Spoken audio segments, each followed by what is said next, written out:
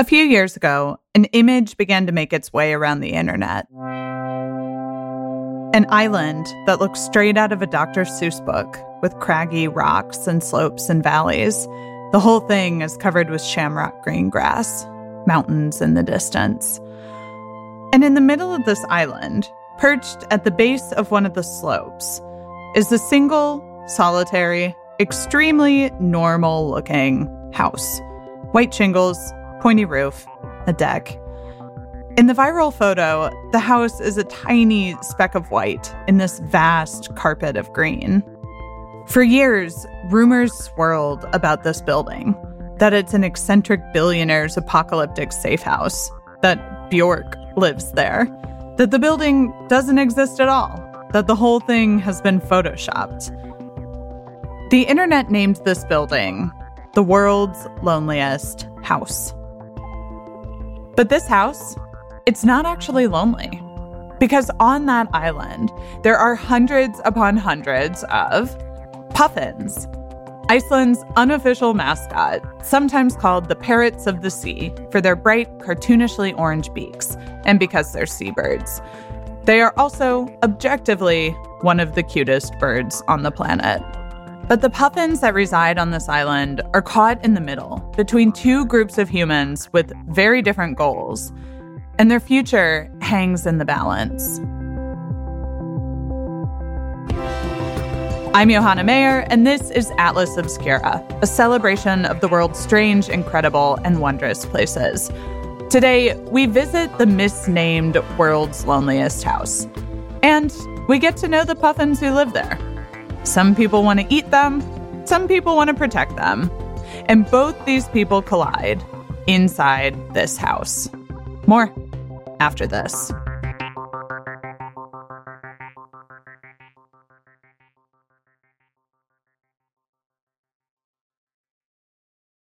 When was the last time I took a road trip? How many national parks could I hit in 2 weeks? What about hotels? Wait, hey, Erica, how much am I spending on travel? When your questions about life turn into questions about money, there's Erica, the virtual financial assistant to help you spend, save, and plan smarter. Only from Bank of America. What would you like the power to do? Erica is only available in the English language. You must download the latest version of the mobile banking app, only available on select mobile devices. Your chat may be recorded and monitored for quality assurance. Message and data rates and additional terms may apply. Bank of America N.A., member FDIC. If you're looking for a place where the wide open skies and the towering mountains inspire you to find an untapped part of yourself, you might want to take a trip to Wyoming. It's a place where bold, curious spirits forge their own way on all types of adventures. There is no shortage of iconic, expansive landscapes out there. You can discover breathtaking hikes, stunning state parks, authentic Western culture, and other historic sites, along with the tales of famous outlaws like Butch Cassidy and pioneers like Buffalo Bill Cody.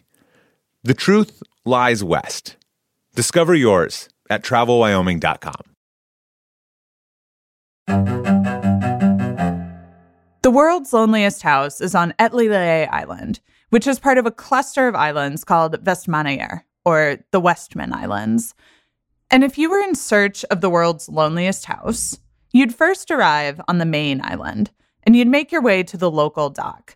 You can actually see Etlilea from the marina. It's about a 15-minute boat ride away.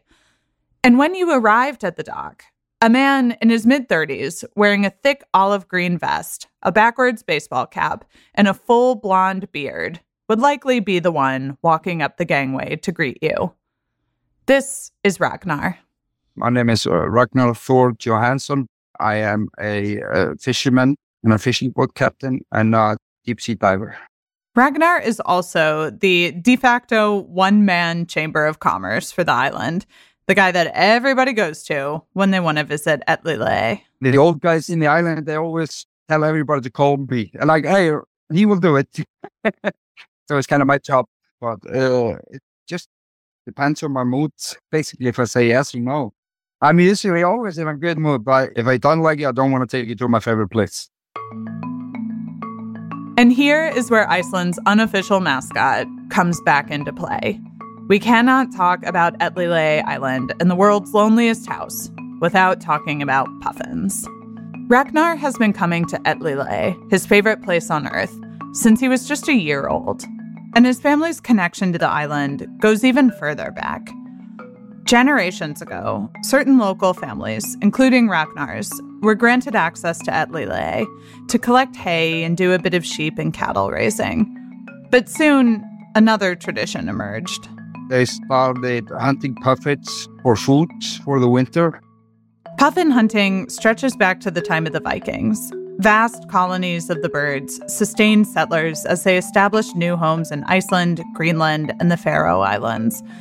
Only a few generations ago, families like Ragnar's would salt puffin meat in barrels and eat the birds throughout the year. Real sustenance. My great-great-grandfather hunted there, and he provided food for my grandmother and my great-grandmother, and she for my grandma, and so on and on. And that's how it kind of started. Today, puffin hunting is still a pretty low-tech ordeal. No guns. Instead, the hunters use a long pole with a net attached. They tie a rope around their waist for safety, and they perch on the very edge of the cliffs above the ocean and watch as the birds circle above. When the moment's right, the hunters scoop them out of the air with the net. Most difficult thing is to see the birds. When there are hundreds and thousands of birds flying, to pick the one you want. That's the hard thing. That's training your eyes to see them. Ragnar loves hunting puffins. And he also loves eating them. It tastes like, you can't describe it. So much different. It's not like chicken. It's so unique. Have never been able to say what it tastes like because it's such a unique flavor. Yeah, I love it. I've seen the taste described elsewhere as a little briny, a little fishy, kind of rubbery, but don't take it from me. Along with the Faroe Islands, Iceland is one of 2 places in the world where puffin hunting is legal. And one of the most popular spots to do it is the Westman Islands. They're home to the largest Atlantic puffin colony on the planet. Puffin hunting's a big deal there. There are entire hunting associations dedicated to it. And that is where the world's loneliest house comes in. Remember, Etlile is part of a cluster of islands, and each island is connected to a different hunting association, which in turn builds its own lodge. The lodge on Etlile just happens to be the most famous one because of its picturesque landscape. Ragnar loves to razz the guys in the other associations about that. And inside, the lodge is really nice. There are about 15 bunk beds, a shared kitchen, a sauna. And it's not actually the only structure on the island. There's also a small shed nearby that can be used as sleeping quarters in a pinch. And I should mention, building this place, not a small feat. If you look at pictures of the island, you'll see that it's basically a cliff just coming straight out of the water. There's no sandy beach or gentle place to tie up a boat. So to get up there, you have to leap from the boat, grab a bunch of ropes that are cabled in, and climb up the cliffside. And if you're building a lodge, you have to do that while carrying all of your building materials. They did not use helicopters. So it is kind of a pain to get there. But for Ragnar, it's hands down worth it. It's a lovely place. It's really nice. We're always maintaining a house and we work together and have parties together and everything. It's like a lot of us are cousins or related or like son-in-law and brothers. And so it gets kind of bigger like that. In the early 2000s, the hunters on Etlile and the surrounding islands began to notice something. There were fewer young puffins than usual, a lot fewer. They began to find dead pufflings in the sheep paths. The hunters went to the local government and asked them to bring in a specialist to figure out what was going on. Long story short, that was me. This is Erpur Snare Hansen. He's a puffin biologist and the director of South Iceland Nature Research Center. We've actually talked to Erpur about his work with puffins before, for an episode about a group of people who save young pufflings that have wandered from their nests. He's sort of become the go-to puffin guy for the region. So I was hired basically initially to answer the question, why is this happening? So Erper came in, did a review, and the news wasn't good. He found that a whole chunk of adolescent puffins were essentially missing from the population. The pufflings were dying of starvation. It's a complicated swirl of events, but Erper says that basically what's happening is the food chain is all out of whack. Every year in the ocean, there's something called a spring bloom, when the phytoplankton explosively multiply and suck up all the nutrients in the ocean around them. Basically, they turn into delicious and nutritious food. This is the basis of the whole ecosystem. So this is like what everybody else is sort of taps on. The plankton become food for crustaceans, and the crustaceans become food for slightly bigger fish. One of those slightly bigger fish is the sand eel. So they're what is called a key species in the sense that everything above in the food pyramid depends on this species. Puffins eat a lot of sand eel. So when the sand eel is in trouble, so are the puffins. And it's all because that spring bloom, the event that kicks off this entire cycle, has been happening later. It's delayed, in large part thanks to warmer waters, aka climate change. And because of this delay in the food source, the puffins have delayed their own breeding schedule. In recent years, they've been breeding nearly 3 weeks later than usual. And when a chick hatches 3 weeks late, that's 3 weeks closer to winter. They often don't have enough time to grow and get strong. Plus, a lot of the birds just stop attempting to breed in the first place. In 2011, things got so dire that, for the first time ever, the government completely banned puffin hunting in the Westman Islands. The ban didn't last long. In 2013, a vocal minority petitioned to reopen the season, and they won. But Erper says that even if people still wanted to hunt, there would have been basically no birds left to catch. In the last few years, the puffins have been doing a little better. They're on a slight rebound. The numbers still aren't enough to maintain the population, so still overall downward trajectory. But there is some hope. Today, puffin hunting is allowed on the Westman Islands on a very limited season. And it's often in flux. In 2015, Westman authorities limited the season to 5 days. The next year, they scaled it back even further, to just 3 days. As for Ragnar, he says his association stopped hunting for about 10 years. And he did clarify that they only hunt birds that are not reproducing. Still, at this point, for Erper, any hunting is still too much hunting. And I estimated, okay, if we keep hunting for the next decade, the population will decline, given it will keep going at the same pace as it has for the last decade. It will go down 30% more. But if there would be no hunting, the decline would be 10%. So they're adding absolute 20 on top of that. And that's something which I don't know how much that's sunk in.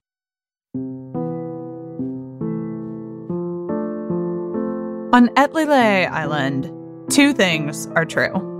It is true that puffin populations are not where they need to be, and that if we continue on the current course, including hunting them, they're at risk of extinction.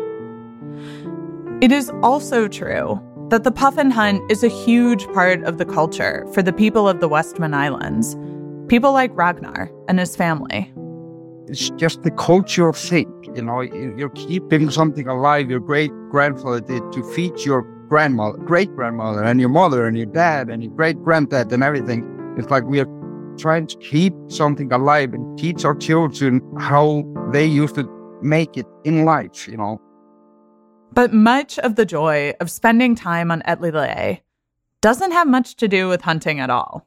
Most of it has to do with just hanging out, spending time together at the end of the day. And a lot of that happens in the world's loneliest house. We always have the thing called, evening sun, where we play guitars and sing songs and play cards, chess, and we go to the sauna. We have a sauna there, and we just enjoy each other's company, tell stories, just to enjoy being there. An amazing view going out to the deck, listening to the birds. It's complete silence. It's absolutely amazing. And it's not just Ragnar and the Hunting Association that come out to the island. I came in 81 when I was 15 to Adelaide. That was my first trip. Wow, it's for more than 40 years since. And anyway, so we started, we were a group of bird ringers and sort of bird nerds. Adelaide was part of Erper's formative years too, except he wasn't out there to hunt. He's been going to the island for years as part of his work with birds. That first trip when he was 15, he was banding petrels, a different seabird in the region. And these days, he and his team often head out to the island more than a dozen times per year to study the puffins. For a long time, Erper and the researchers used to sleep in the other structure on the island, the one that's really more like a shed. These days, though, the researchers have gotten an upgrade in their accommodations. They no longer have to sleep in the shed. Instead, they often rent out the world's loneliest house from Ragnar and the Hunting Association. They know each other. They're friendly. You might think that Erper and the puffin hunters couldn't coexist on the island, that they're out there doing things that might seem antithetical to each other. But at the end of the day, the researchers and the hunters both really just want the same thing: more puffins.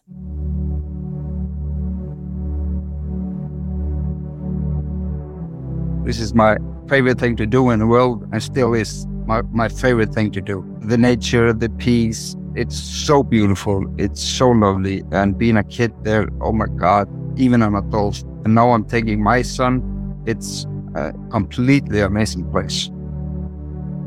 This place is magical, not only in the day where you have the puffins around, but also you have around midnight, these guys start calling on the ground. They are also burrowing seabirds, and they are nocturnal though. So they start flying, some of them like bats during night. So this is a 24-hour enterprise in Adelaide, and it's just I would call it magical place really. If you want to learn more about the puffin situation in the Westman Islands, check out our episode called Puffin Patrol, about a community that sweeps the streets each night looking for lost pufflings and helping them find their way back to the beach. A lot of people take part in it, entire families, in fact. It's really sweet, and you'll hear from Erper in that episode too. There's a link in the episode description. And if you want to visit Adelaide and the world's loneliest house yourself, you know who to call. You'll just have to see if Ragnar's in a good enough mood to take you to his favorite place on Earth.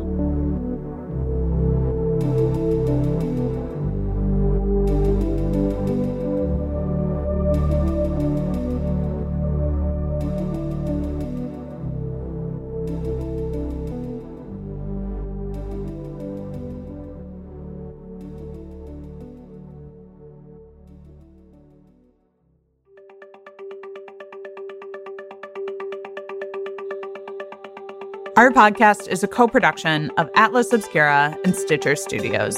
The production team includes Dylan Thuras, Doug Baldinger, Chris Naka, Camille Stanley, Manolo Morales, Baudelaire, Gabby Gladney. Our technical director is Casey Holford. This episode was mixed by Luce Fleming. Our theme and end credits are by Sam Tyndall.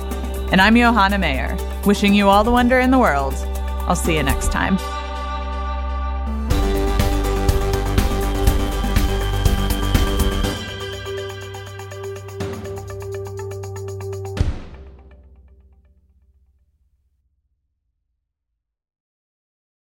Remember the Thai cave rescue? What about the mission depicted in Black Hawk Down or the epic rescue shown in Captain Phillips? You've probably heard of all of these, but did you know that the U.S. Air Force Special Warfare played a pivotal role in all of them? These airmen are the most highly trained warriors on the planet. Other forces like the SEALs and Army Rangers call on them to provide skills no one else can. Not many people make the cut. If you think you can, visit airforce.com to learn more. The world isn't wide enough for those with an insatiable desire for discovery. The all-new 2024 Lincoln Nautilus Hybrid SUV offers the power and freedom to explore further and deeper than ever before.